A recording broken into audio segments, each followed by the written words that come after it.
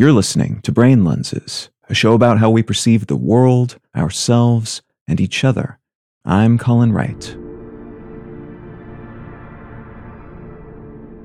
The Anthropic Principle is a philosophical concept that was posited by an astronomer and physicist named Robert Dicke, who noted that our observations about the universe must be limited to a specific collection of properties because we exist. In other words, that we are around to observe the universe implies the universe must have properties that allow for the existence of life capable of doing such observation. Thus, the universe must be a certain age, must contain certain elements, and so on, because if it didn't contain the things we require to exist, we would not be here to notice that dearth. There are two primary versions of this theory stemming from the main concept, the weak anthropic principle, or WAP, and the strong anthropic principle, or SAP. The SAP makes the teleological claim that the universe has been fine-tuned or cultivated in some way to ensure that life arises and persists, more of an ideological statement than a scientific one, while the WAP says that the properties we observe in the universe that we could interpret as being too coincidental, and thus possibly the work of some kind of godlike watchmaker figure, are the only possible way things could have been, because had these variables not been as they are, we would not exist to speculate about them.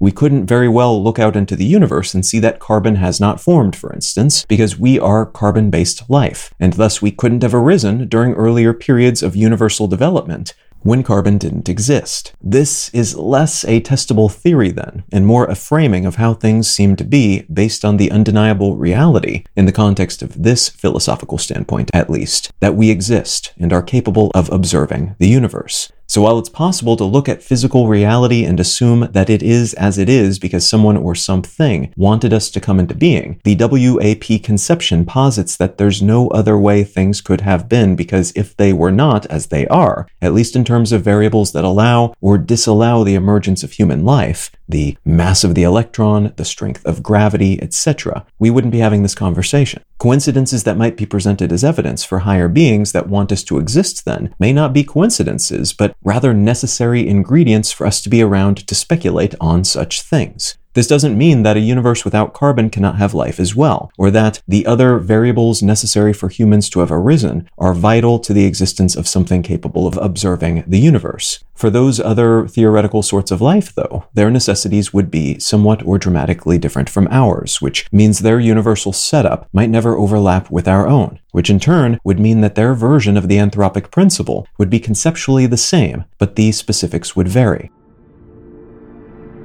You can find out more about Brain Lenses, including how to support this show, and in return receive an additional episode of the show each week at brainlenses.com. You can also support this and all of my projects at understandery.com. I'm Colin Wright, and I'll talk to you again next week.